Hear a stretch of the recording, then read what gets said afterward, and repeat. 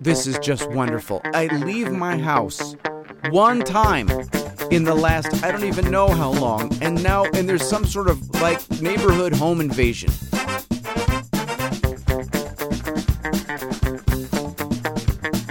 Basically, when you hire a school teacher, you don't want them to seem at all molestery.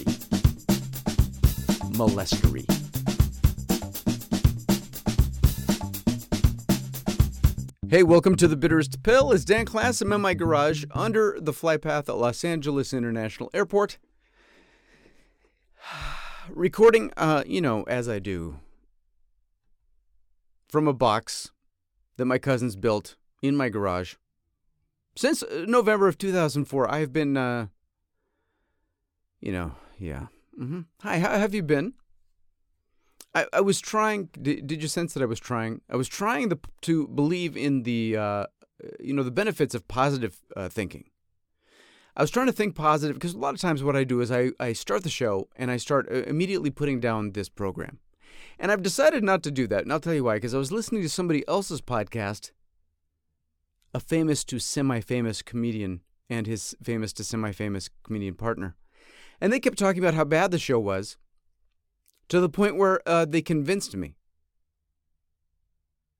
And then as soon as they stopped talking about how bad the show was and then just started kind of doing the show, it was hilarious. So I'm not going to do that anymore. I figure after almost 9 years, I should learn something about the process of positive podcasting. Oh my God, I was looking on Facebook the other night. I guess it was last night. Here's a tangent already. What are we, 30 seconds into the show, and I'm already on a tangent. It's okay. We'll get back. We'll get back to my plan. But the tangent goes like this. So I'm on Facebook, and someone, included me in some podcasting group on Facebook. So I was checking it out, and these people were saying, hey, blah, blah, blah, whatever. Should I hire a VA to do my show notes or my something or something? And then all these people kept responding to that, saying, oh yeah, I hired a VA and it only cost me $30 a show, and they do my show notes and they do some light editing or they do compression or whatever. And well, I hired a VA and it doesn't cost me more than $10 but they're in Florida. But if you get one from India, and I'm like, what is a VA? Two questions, actually. Number one, what is a VA? And number two, how is it that you have $30 a show to hire someone to do your show notes? What am I doing that's wrong here? That I don't have $30 a show to have some VA. It turns out VA, by the way, stands for, and you already know this. You already know this, and I'm way behind. Virtual assistant, I guess? Now, to me, a virtual assistant is not a real person, right? Does VA stand for something else? That was my guess, virtual assistant. But to me, a virtual assistant is not a human. It's a cyborg or some sort of digital amalgam of information that poses as a human being, and that, like Siri, is a VA. Siri on the Mac OS, that's a VA. You're talking about I don't know what, a remote assistant? Or an assistant? You're outsourcing your show notes for $30 a show? What are you doing that I'm not doing? Should I have started doing a podcast about Breaking Bad or something 5 years ago and people could download it? And then I could be running ads for Audible? Probably. But I'm not, and that's why I don't. Not only do I not have $30 for show notes, I don't need $30 for show notes, because by the time I do show notes, like the little blog post that goes with it, I'm worn out. And who has that kind of time to do that? Is that I assume that's what a VA is. I'm very impressed that you have $30. I'm rubbing my eyes. So, what I really wanted to talk about is actually many things, and I have a list. Although it's already getting hot in here, isn't it? So I'm going to tell you a couple of, stories, I guess, and apparently these are all true. Now, before I do that, though, I do want to say this. So our friend, we have these friends that live in a much nicer neighborhood than we do. Now, I'm under the flight path, literally. Under the flight path at Los Angeles International Airport, which, as you may or may not know, it's on the west coast, like literally California is on the west coast of the United States. But what I mean, literally, Los Angeles International, LAX, the airport, is on the beach. So even though we don't live in that great a neighborhood, trust me, it's not horrible, but it's not that great. We live in that part of town, and so it's not it's a hop, skip, and a jump to some really nice neighborhoods. You understand what I'm saying? 1 million, 2 million, 17 million, name your price. Right? You can basically, however much money you want to spend on a house, I'm pretty sure we could hook you up. So my point is, so we have these friends, because eventually you're going to make friends that are not, they have real jobs. They have real jobs in real kind of positions that make money. You know what I'm saying? So our friend, and her husband, they have a slightly higher income bracket, let's just say. And so they live in a nicer neighborhood in a much larger house, 2-story, big staircase and vaulted ceilings. And it's, they just put a pool. It's very nice. And their whole neighborhood is kind of like that, as you can imagine. It's right near these tennis courts and this big park and this big, nice town. So apparently in their town, now I thought this was just a thing in our part of town. And when I say town, these are all parts of Los Angeles, but in LA, quote unquote LA, there are all these towns and they live in a different town. Now in our town, there's burglaries. There's burglaries and robberies, and there's, we get those emails, right, from our, what do you call it? Our team captain, or neighborhood captain, team watch captain, Delta Force A1. I don't know, whatever title, whatever semi-impressive title they give to one of the housewives in the area that's really involved in the neighborhood watch. It's our block captain. Is that it? Block captain. Yeah, that sounds right. So every once in a while, I will get an email from our block captain. And what she'll do is she'll forward to me, well, not to me, to the whole neighborhood. I don't even remember how she got me. Oh, yeah, I do. Oh, yeah, Debbie gave it to her. Emails from the cops.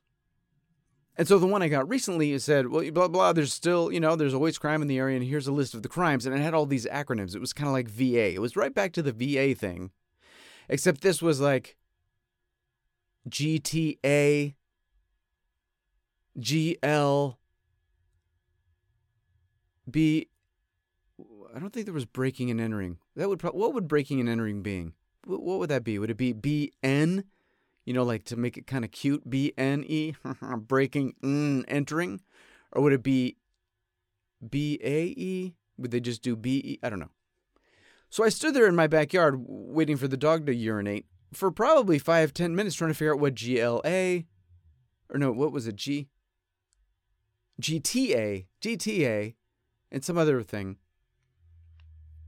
Well, GTA is Grand Theft Auto.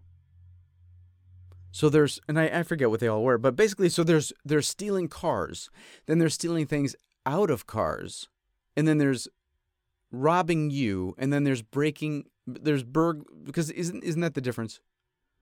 If we're going to nitpick, I think the difference between burglary and robbery is your presence, right? If you're there, you're being robbed. If you're not there, you're being burgled. Is that true? Well, apparently in our friend's neighborhood, everybody's getting burgled. And the burglars, how do we say that now? Burglars? You can't think about a word too much or it just ruins everything. Well, apparently the burglars in the neighborhood, they've gotten very savvy and sassy. Now, everybody, as you can imagine, has an alarm system. A lot of them have big dogs. They have safes. Right? These are people with things to protect. They have stocks and bonds. They have jewelry and heirlooms, and they have portfolios of all sorts of investments. They have They have stuff. So what the thing, and I shouldn't be, I'm not telling you this for educational purposes so you can go burgle. But this is to protect you because this could be happening in your neighborhood. The burglars, they show up in pairs. First of all, they rent a car. Now in this part of town, obviously near the airport, very easy to do. So they go up near here, they rent a car, then they drive it down to the fancy neighborhood. And then they figure, well, listen, in the fancy neighborhood, odds are good. Now, this is going to sound a little sexist at first, but bear with me. This is just statistically speaking the way it goes. You know me, stay-at-home dad, okay? Bucking the system, fighting the man, raising the kids, wiping the poop, okay? So you know where I'm coming from. Don't take this the wrong way. But in these fancy neighborhoods, easy to assume the guy is at work, right? He leaves at 8 o'clock or whatever, 8:30. He's got his pressed shirt on and a nice tie. Maybe a suit jacket hanging in the back of his BMW, and he goes to work. And then the mom drives the kids to school, and then goes to Pilates, and then maybe meets some friends for lunch, and then she probably picks the kids back up again around 3, and then she comes home. So the burglars, they know that from 8 to 3, it's spree time, basically, right? It's basically spree time because unless you're trying to rob a Pilates studio, you're set. So they rent a car. They drive to the nice neighborhood. They knock on doors just to make sure. One of them stays in the car with a police scanner. The other one, just B&E, man, break and enter. That's it, right? Because they know it's going to take the cops a certain amount of time to get there. Now, if there's a dog, not a problem. You bring some meat, just like in the movies. So they've got some meat or some dog food or whatever. They give that to the dog. No dog can resist dog food. I don't know what these trainers are training dogs. The first thing they should train a dog in training school is not to sit, stay, bark, all that crap. It's to do not eat dog food that is brought to you by someone you've never smelled before. If a guy comes into the house with a mask on, and you've never smelled them before, and the first thing they do, they don't even say hello, they just start feeding you, don't eat the food, Fido. Bite. That's the guy to bite. Bite that guy. I'm choking. I'm choking on my own excitement. So they're going. They go in the house. They go in the house, they feed the dog, they know they've got 5 minutes, they got a partner outside with a walkie-talkie or a police scanner or whatever, listening for the cops. They go in, they steal as much shit as they, excuse my language, as they can carry. And if they have time, they have their partner go in and they just pick up the safe and walk out with it. You don't try to crack a safe. A safe only weighs a couple 100 pounds. If you got 2 people, no problem. Just pick it up, walk out. Well, apparently this has been happening over and over and over all over these neighborhoods, which is just insane. See, because I thought we used to get crime. We used to get crime, but that was, I don't know, it seems like it was a while ago. You know, I told you before, right? There may or may not have been a meth lab up the street in one direction or a distribution syndicate in the other direction. In our nice little, 1950s looking neighborhood. But we still get the Grand Theft Autos and all that stuff, but we don't have like an organized system of safe burglaries. We just don't. But we are careful. We always park both cars on the driveway. We don't park them in the street. We have a light on here. We got motion detectors there, and the lights and everything, and we have an alarm. And we don't rely on the dog for any, you know what I mean? And whatever. So, the story I was going to tell you is this. So then, a couple of weeks ago, it was maybe a month ago by now. It could be 6 months. I have no idea. Listen, I can't remember anything anymore. Leave me alone. Let's pretend it was a month ago. So about a month ago,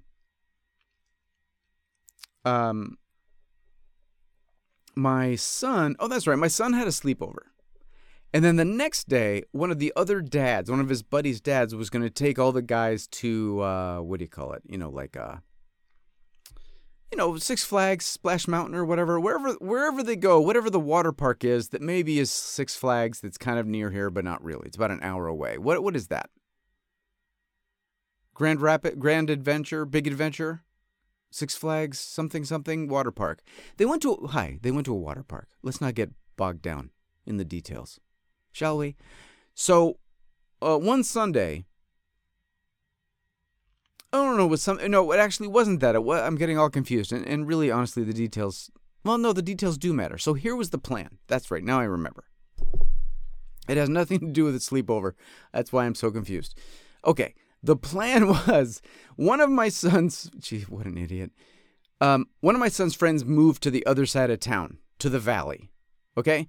Which is over a hill. It's kind of, it's maybe 17 miles away, but psychologically and distance in a car around the hills wise, it's far. And he invited everybody over. All his friends that used to live around here. So the plan was, and I don't remember how this happened, but it just did, and I was fine with it. Everybody from this area met at our house.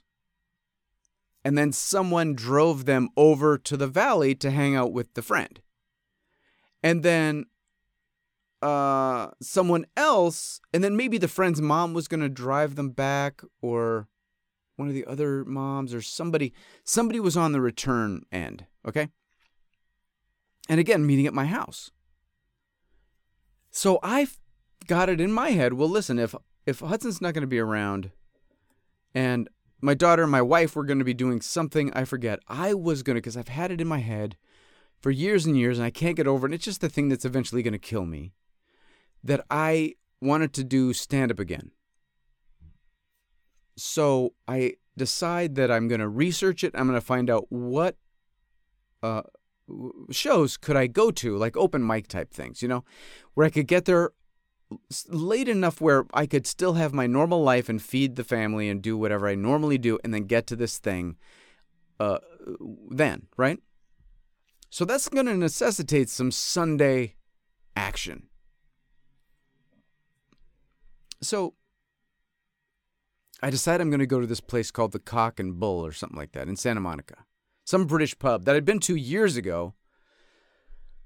My friend Arthur Montmorency had a show there that he did for, I don't even remember how long.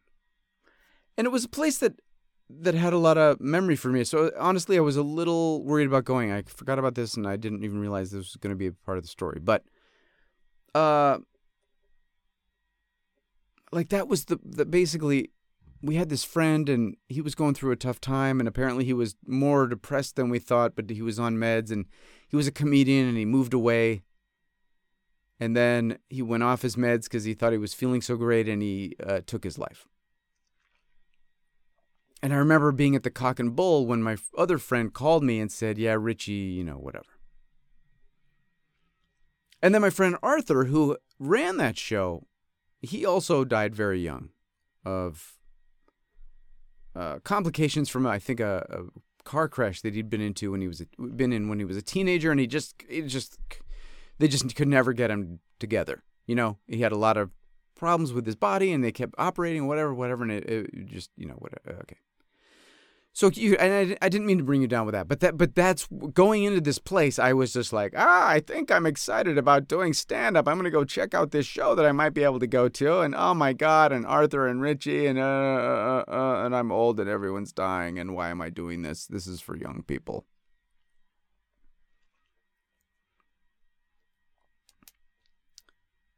But I needed to do it. I needed to get out. I needed to clear my head. I needed to be away from the house. Away from the responsibilities, right? So I drive over to the Cock and Bull. I have a little trouble finding it because I haven't been there in 20 years.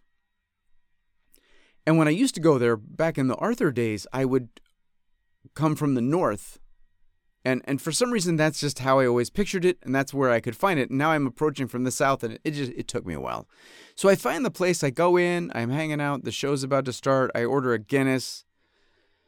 So, yeah, I'm going to be here for a while. I'm going to order a Guinness. I'm going to have a little Guinness. I'm going to check out the show. And then, I'll kind of, because I need a week of just, okay, now I know what it looks like. You know what I mean? So I'll come next week with my little notebook and maybe I'll do a little stand-up. So I'm sitting there and I'm writing notes in my notebook because that's always a good thing. Like, this is a place for comedy. So I can sit before the show and I'm going to write comedy in my comedy notebook. And that's just the way my brain works. My brain needs to be out of the house. And in that, right, this is a comedy dojo. So in the comedy dojo, do comedy. Dum-dum. So I'm writing in my notebook. And then the show begins and some people go on, the MC or whatever. And it's a comedy show. It's an open mic. It is what it is. The Cock and Bull. I remember doing this, whatever. My phone rings. Now, obviously, we all live in modern times. When your phone rings, you look to see who it is. I have to because I'm married, I have kids. And so I assume it's my wife, Melissa, telling me something or asking me something or whatever. Because that happens every time I leave the house. Every time I leave the house, my wife has to call me to ask me something. It's not a big deal, but I'm leaving the house to leave the house. And she has questions. So I look at my phone and it's not my wife. It's a number that I don't recognize from somewhere in Colorado. So it must have been because of the Guinness, and I was feeling kind of good and happy to be out. I was like, you know what? It's a Sunday. It's got to be 8 o'clock or 8:15, 9 o'clock at night. What time is it that I'm getting this random call? You know what? I'm a little bored waiting here. I'm going to take this call, and if it's a telemarketer or a wrong number, I'm just going to mess with her head a little bit because I'm bored. And then I'll get back to watching the show and thinking about going up sometime soon. So I answer the phone. And it's my next door neighbor whose name is either Gay or Gail. No one's ever can come to a consensus on what her name is. It's probably one of them, but they always call her the other. Gene's daughter. You know Gene that used to live next door? Gene used to live next door and he passed away. Also, everyone's passing away because that's apparently what happens. Give a human enough time and they just, whatever. Well, he died of being super old and running his course. So his daughter calls me. And again, this is a Sunday night at 9 something or whatever. I'm at the Cock and Bull, having a Guinness, watching some comedy. I thought I was going to mess with a telemarketer or some sort of drunken teenager that's misdialing, which shouldn't really be happening in this day and age. You'd be surprised. But it's her, and she's like, Dan, Daniela from next door just called me. Now, this is next door, meaning next door to her. So it goes us, and then her, Gail, gay. Gail Gay, Gail Gay. And then next to her is Daniela, and that's just, I couldn't think of another name. So she says, Daniela just called me from next door. She said that 5 young men just pulled up outside of your house and are walking up your driveway. Is everything okay? And she's panicked. And I think this is just wonderful. I leave my house one time in the last, I don't even know how long, and there's some sort of neighborhood home invasion. So she says, yeah, all these cars pulled up, and apparently some of them are pointing in the wrong direction, and there are these young men walking up your driveway.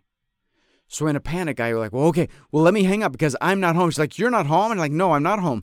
But let me call Melissa. Melissa's at home. I'm sure everything's fine, but let me just call because now I got to call. So let me hang up because I'm not even home. You're not home? No.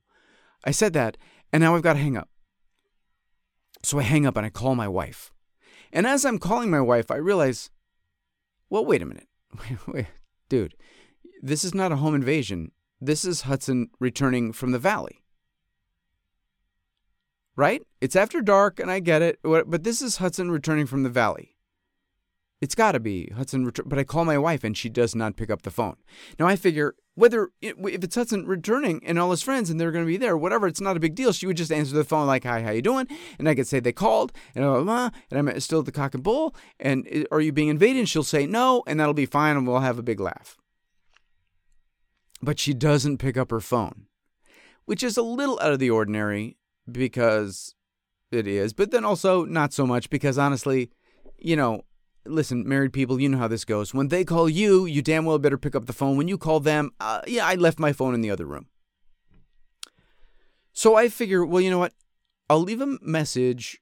No, I didn't. I don't think I even left a message. I didn't waste that much time. Actually, I called Hudson, my son, and he didn't pick up the phone. And I'm like, Hudson, what the hell? Call me. And I hang up. Then I call the house phone, and no one picks up the house phone. Now, no one ever picks up the house phone. I get it, but no one picks up the house phone. So I say into the message so they'll hear me, attention family. It is Dad. Could one of you please come to the phone? Because I don't know what's going on. And Gail Gay says that there's a home invasion. So could you please call a brother back? What do you say?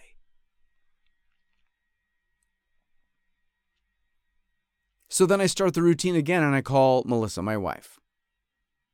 So I call Melissa, my wife, and she picks up the phone. And she says, hello, and she sounds very normal.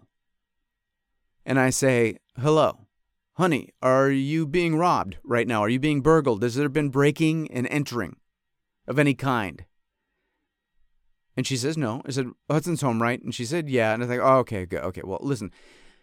Okay, good. I almost had a minor infarction of my hereditary apparatus. But listen, Gail called, Gail Gay. She said Daniela called. She said there were a bunch of guys walking up the driveway. It was probably Hudson and Donnie, right? Yeah. Okay, don't worry. So we hang up. Crisis averted. And I get, listen, we're all on edge. I get it, right? We're all Grand Theft Auto and breaking and entering and robbery and all that, and I get it. I do. But the neighbors do have to get kind of hip to the fact that my son, little tiny Hudson, who moved in when he was 18 months old, is now 14. And he's 5'8" and a half. And his friends are teenagers, and they all look like young men because that's what they are.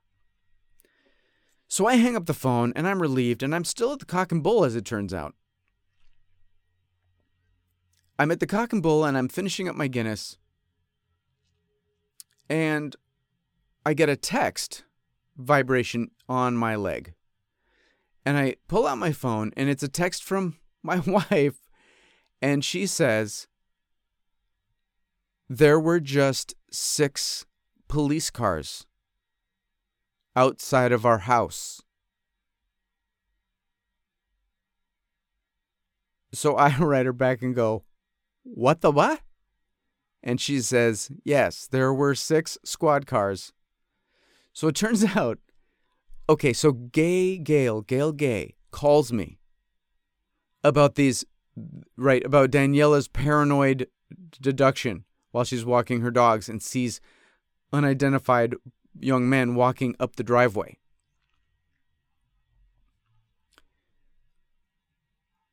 Okay, I tell her I'm not home. She tells Daniela I'm not home. Daniela calls the cops because I'm not home. So the cops come, and as you can imagine, the people, right, they ring the bell. They literally, it's like in the movies, the cars are parked at different angles. The doors are open. Cops are like, ready. My 10-year-old daughter is freaking out. My son and his buddy Donnie, they are in the back of the house. They don't even know what's going on. They're playing Subway Surfer. I don't know what the hell they're doing. So my wife is standing at the door with the 40-some-odd, 50-some-odd-year-old moms of 2 of his friends and his teenage female friend, Gracie. And like, can we help you, officer? Yeah, we heard you were being, that there were some suspicious, it's the former, it's the robotics team from the middle school is invading our home. You've got to be kidding.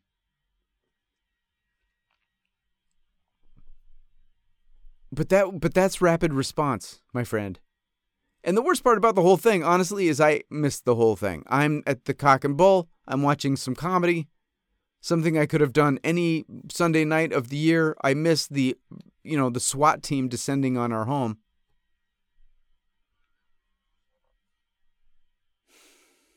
I know. We're looking out for each other, and that's fine, and I get it, and that's fine.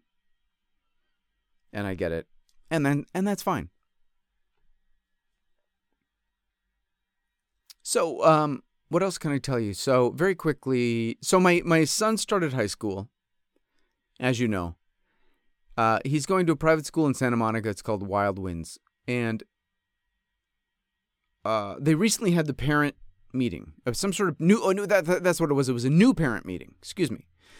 They had a new parent meeting, and then tonight, Melissa's going to the open house, or back to school night, or whatever they call it, and back to school night, because open house is later.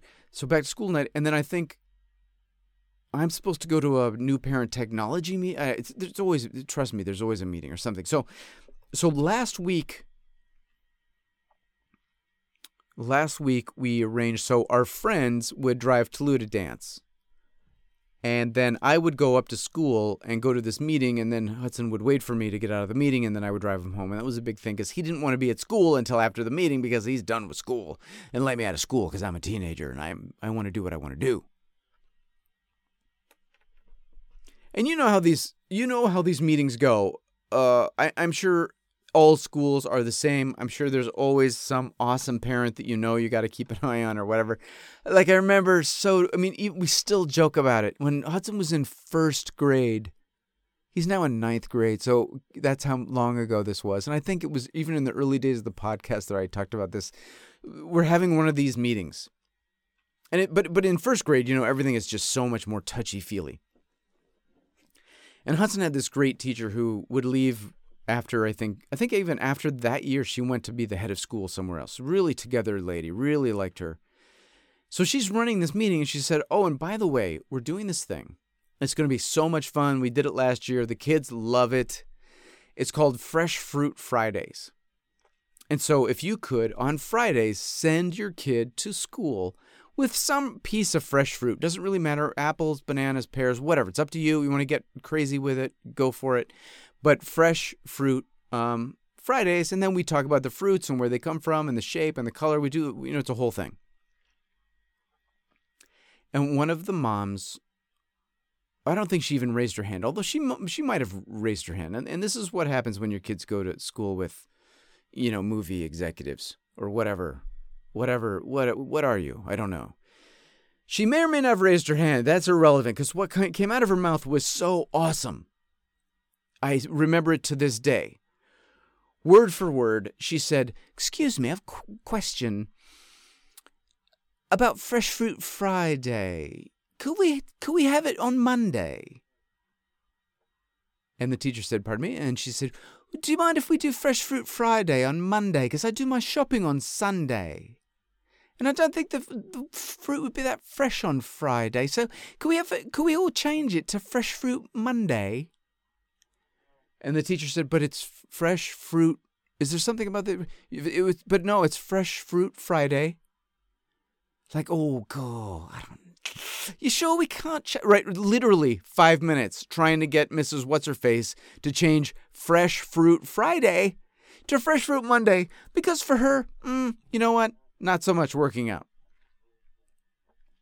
And I think it was the year before that one of the moms, and listen, she's a lovely mom. She looks like Alicia Keys, so I do cut her some slack.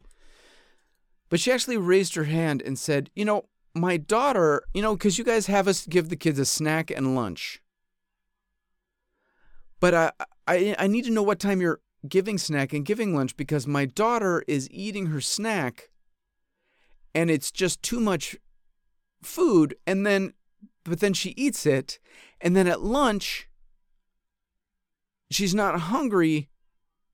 And so I'm not sure what to do. What should I do about that? And I'm sitting there thinking, you could figure out how to become pregnant, deliver a child, and afford this school, and you can't figure out how to navigate the treacherous water that is balancing the snack-lunch ratio. I got an idea. Give her a smaller snack. And I bet she'll eat more of her lunch. smaller. Really? How has that kid not died yet? How did you, with that kind of massive brain power, raise the child to be 5 or 6 or whatever age we're dealing with right now with that kind of complete inability? Well, God, I don't know. Am I supposed to breastfeed every day? Every other day? How I can't, the child. So I'm at Wild Winds, excuse me. I'm at Wild Winds, and I'm at the new parent meeting, and it's going wonderfully, and everybody's asking very logical questions, and the question I had was about this thing that they're doing, whatever, and somebody else asked it, and I was so happy. And really, honestly, it was definitely a bunch of much more seasoned, it's so nice to actually be with, like, people whose youngest kid that they're concerned about in that moment is in middle school. Because Wild Winds has a middle school and a high school. So the head of the school, the head of the middle and high school, and then the assistant head of the high school, they're all there. They're fielding questions. They're doing great. Everybody's getting their questions answered. It's all going well. And so it's clearly kind of petering out. And one of the dads, and I really wish I could have seen him better. It was because I was sitting on the left side on the edge, and he was sitting way on the right side on the edge, in the perfect position where I just could not see his face. I could see his hair. It was white, salt and pepper, white hair. I don't know. I guess we're that old. All the parents looked so old to me. We're all grandparents by now. So I never saw the guy's face, but he raises his hand and he says, "Yes, I have a question about the drug and alcohol policy." And so one of the 3 guys running the meeting says, "Well, we have a very strict, clear, no strikes policy here at the school." And this dad, Salty Pepper, says, "What do you mean?" And it's funny because one of the guys, he has this little smile that he does, and I think it's the smile that he does when he knows you're asking a stupid question, and he's just trying to, that's the smile that in his head he's going, dumb shit. You know what I mean? Like, the smile is like, and then he's like, I'm smiling. I gotta let the, Tourette's pass, and then I can answer your question. So he kind of smiles, and I'm like, well, zero tolerance means that if a child is caught on campus with drugs or alcohol, or under the influence of drugs or alcohol, then they are immediately expelled. And the father says, "So what do you mean expelled?" And they say they're expelled. They're no longer eligible to be students here at Wild Winds. And he says, "Well, do they get a second chance?" And the teachers say, smile, 2, 3, 4. No, actually they don't. That's why we call it a zero tolerance policy. And the guy says, "Well, can they appeal?" And I'm thinking to myself, is there something that you just want to tell us right now, dude? Seriously, why are we beating around the bush? Why? Why are you dragging us through this? Just stand up and say, "Hi, my name is Salty Pepper. My son is the new dealer." So they ask. So he finally is appeased, and they say, "Well, are there any more questions?" And it's all I can do to stop myself from raising my hand and going, "Yeah, what's that dude's kid's name? Because I want to write it down." That really, I trust me, I don't make this, it's just unbelievable. Well, can they appeal? Yeah, they can appeal the zero. Do you understand? Get your kid help. AA, there's teen AA, I'm sure there is. Teen Al-Anon, isn't that what it's called? Get them in. So I have no idea how long we've been, Oh, good. For a second there, I thought we'd stopped. Hold on.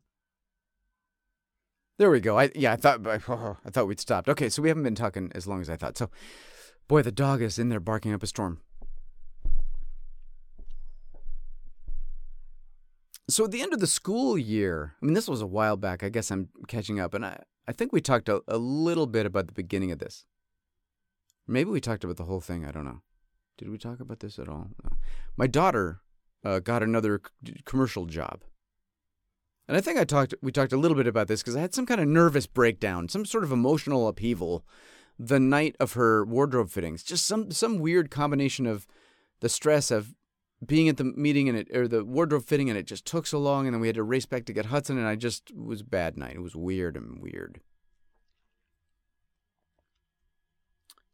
So a couple days after that was the actual job. And the actual job was, apparently there aren't that many Dairy Queens. It was for Dairy Queen.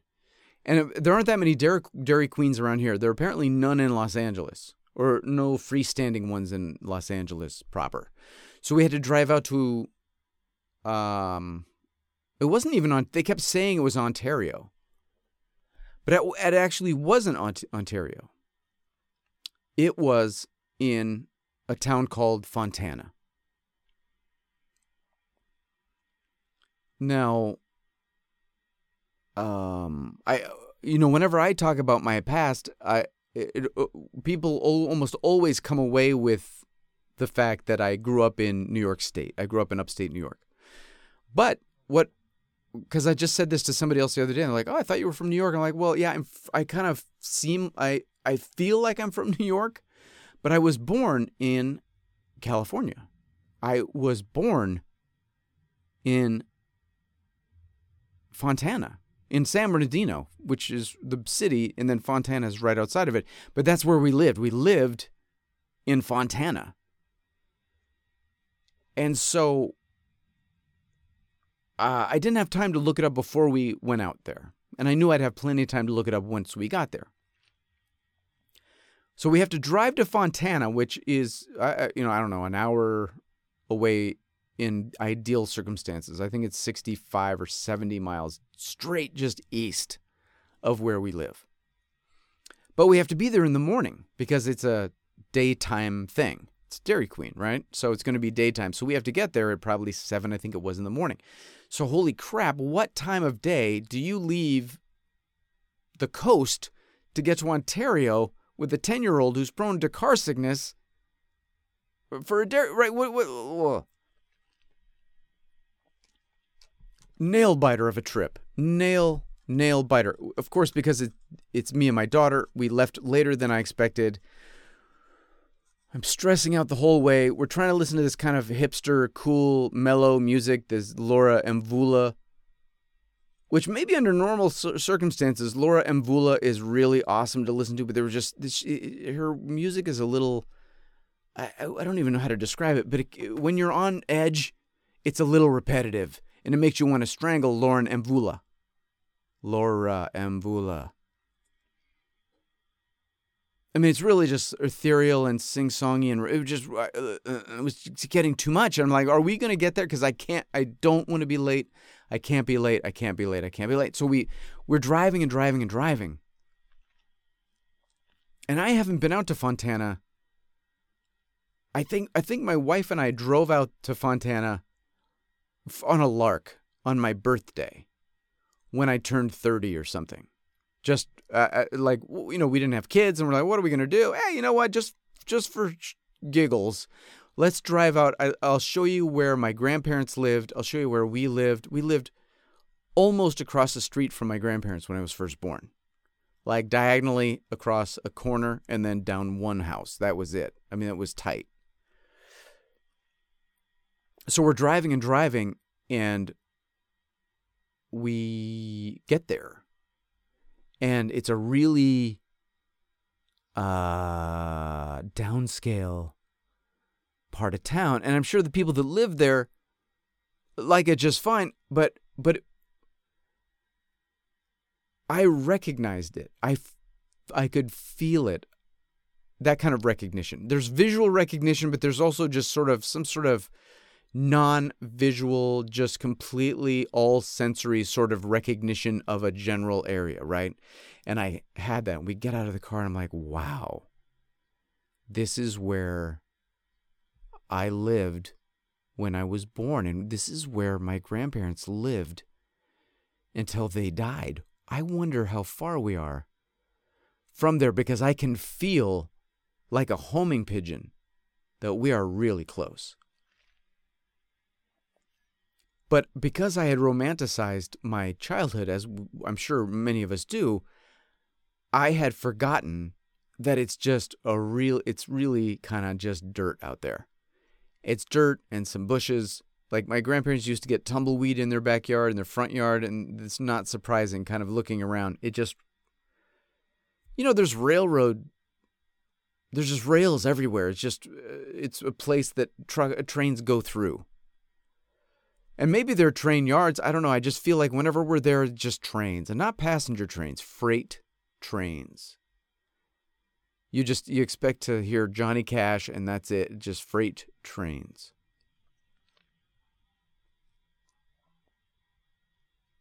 So we show up, and we're on time. We're fine. And we see the girl that's going to play my daughter's sister and her mom.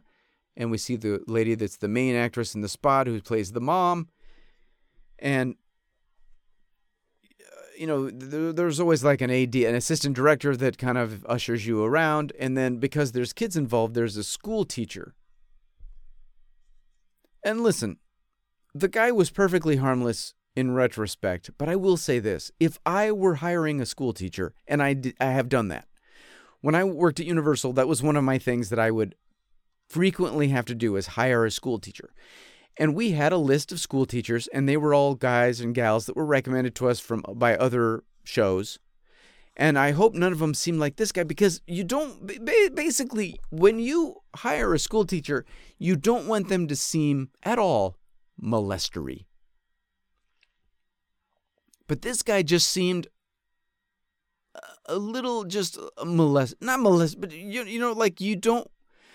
When Toulouse did the Honda commercial, she had two different teachers, and they were both women, like upbeat women. Upbeat young teacher women. This guy was like a surly teamster who, for whatever reason, was just like, I'm sick of driving a semi. I'm going to get my teaching certificate. And I'm going to be an on-set teacher to a little girl. I mean, there was something. Listen, dude, I apologize. I'm sure you're lovely. But you gotta, I don't know if it's the trucker cap and the dirty, I don't know what it is, man. But the for me, like a tight-ass guy right? There's something about it that's not working. So I'm like, yeah, you know what? I'm just going to hang out with you guys while you do the schoolwork. And maybe he lives in Fontana. Maybe that's right. Maybe that's what we're dealing with, is the Fontana teacher is the trucker cap. So my daughter goes, she does the commercial. The director never makes any attempt whatsoever to say hi to me, say hi to the other mom, to get to know us in any way. I don't know that she really talked too much to our daughters. I mean, she gave them a little direction, but she just was sort of like, I don't know if this was the end of a long week of shooting with people closer to her own age. It was just weird. It really made me appreciate the other shoot that much more. If I were working with kids, I would, meet them, meet the parents, talk to the kids, make sure everybody was kosher, dealio, right? So I have no idea if the director was getting what she wanted, didn't get what she wanted. We were sequestered off. At one point, they almost put me in the kitchen of the Dairy Queen. Just like, listen, you're the dad. Just, we need you to be away. So how about in here? No, how about not in the kitchen? How about, there is a dining room with booths. You're not shooting in the dining room. How about I sit out in the dining room as the legal guardian of 1/3 of your cast? Well, they just did it. And there's so much high-tech stuff now. It's so surreal. And, on a set where you're shooting something, there's about 100 people that work on the set.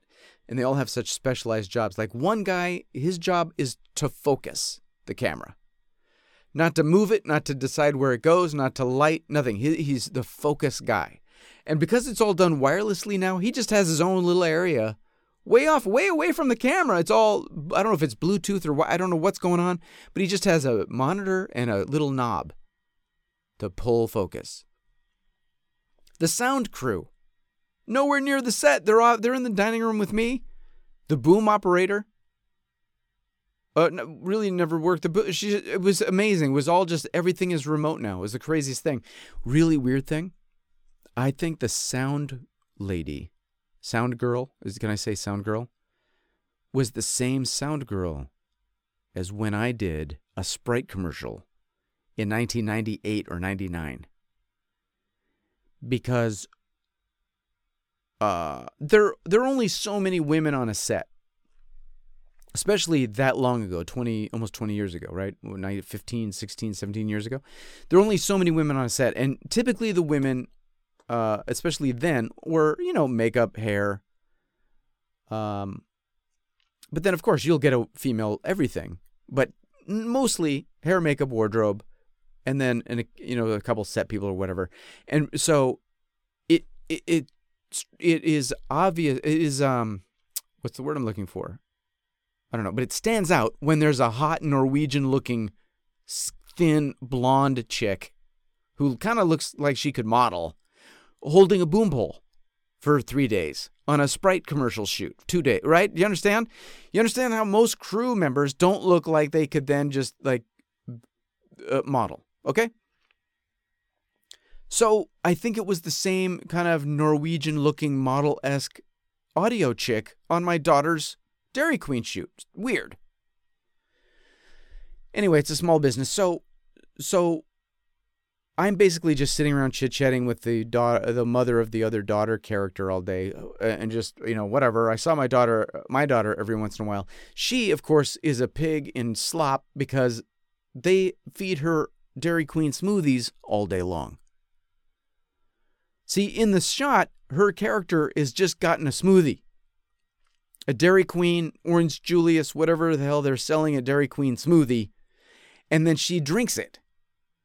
And so that means every take, she has to be handed a fresh smoothie. So between every take, they have the smoothie wrangler come in with a big bucket of fresh smoothie and top her off. To say my little, what is she, 4 feet tall? My little blonde daughter was just wired to the gills with smoothie, all just like,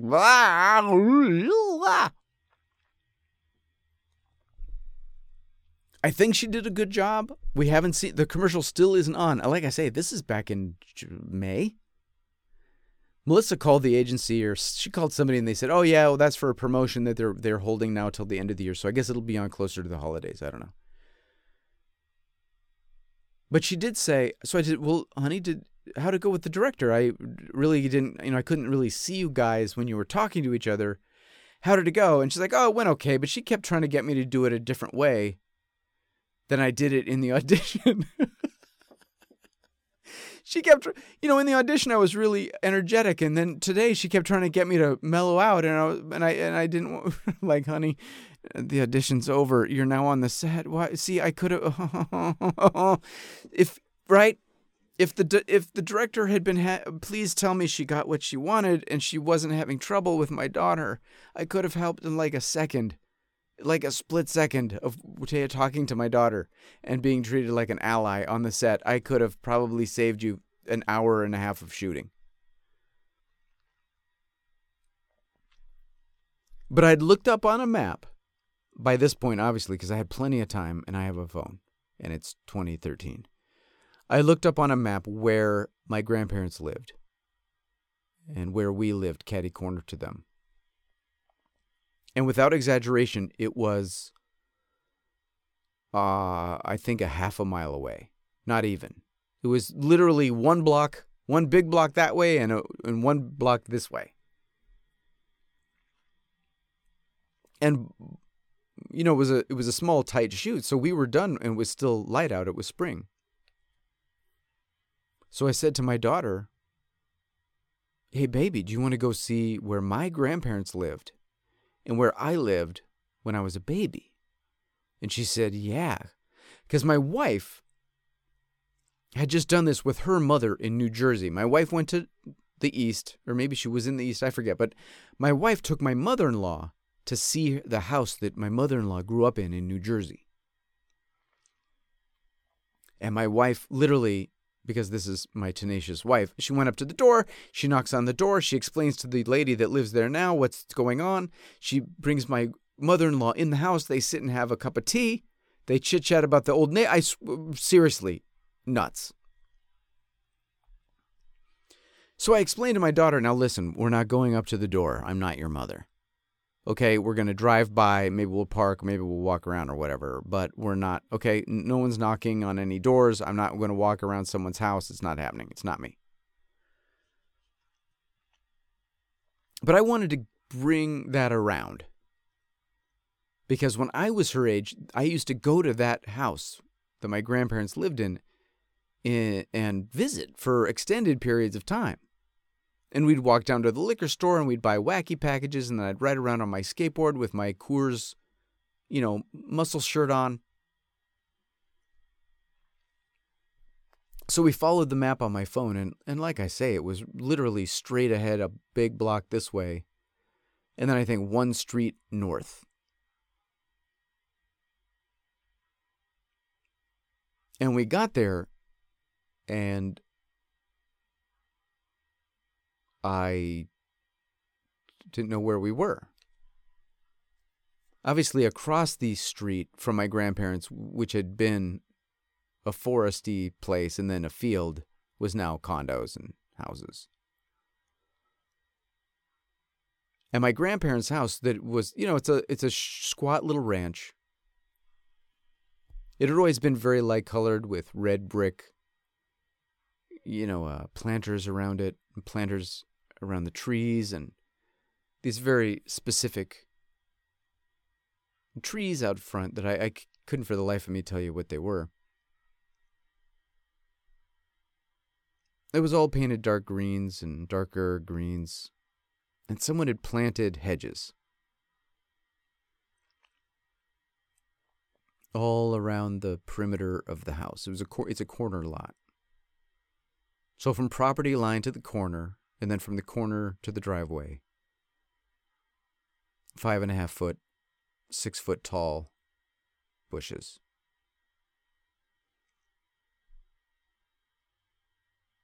Bushes that said, don't even think about it.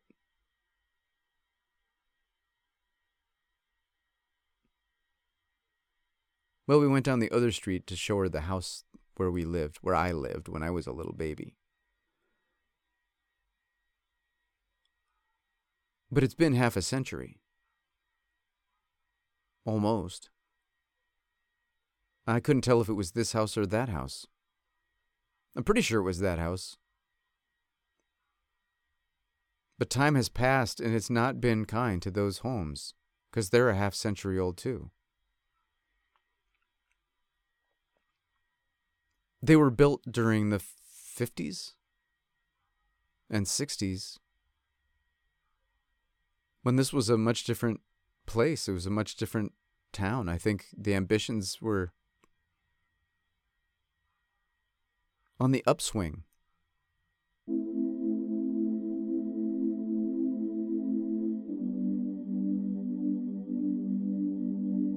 I'd wanted to go back.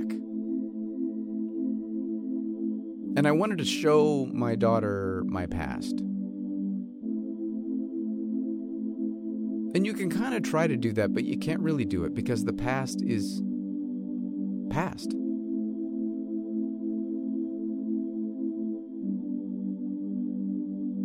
And that's why stories are so important. Right? I'm better off telling her the story of that house than trying to show her the house.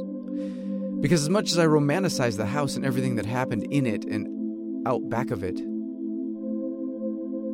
that's where my parents' wedding reception was. It's where, I'm sure it's the first place I ever went other than my own house in the hospital. It's where we used to shoot off firecrackers and fireworks in the backyard.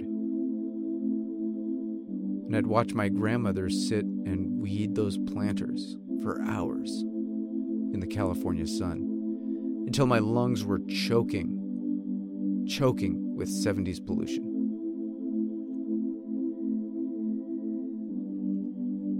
It was a slap in the face because the truth is, That house isn't those memories. Those memories are those memories. I am those memories. And that house is just a box, guarded by leaves, sticking out of the dirt.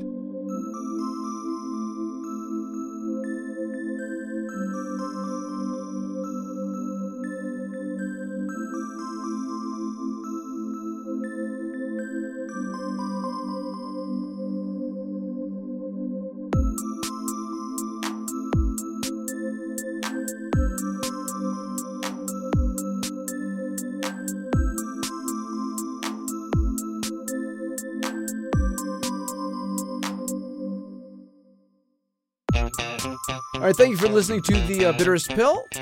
As always, I do appreciate it. I do. So next week, I certainly assume, we will be talking about a short film that I'm shooting. That I'm in. I'm not shooting it. It's not my film. It's someone else's film.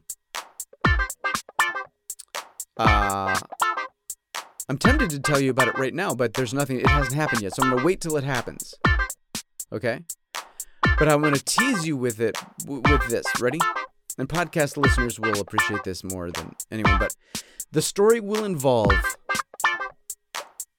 Kush, my friend Jenica Berger from Safety Not Guaranteed, and LA Law's Susan Rattan.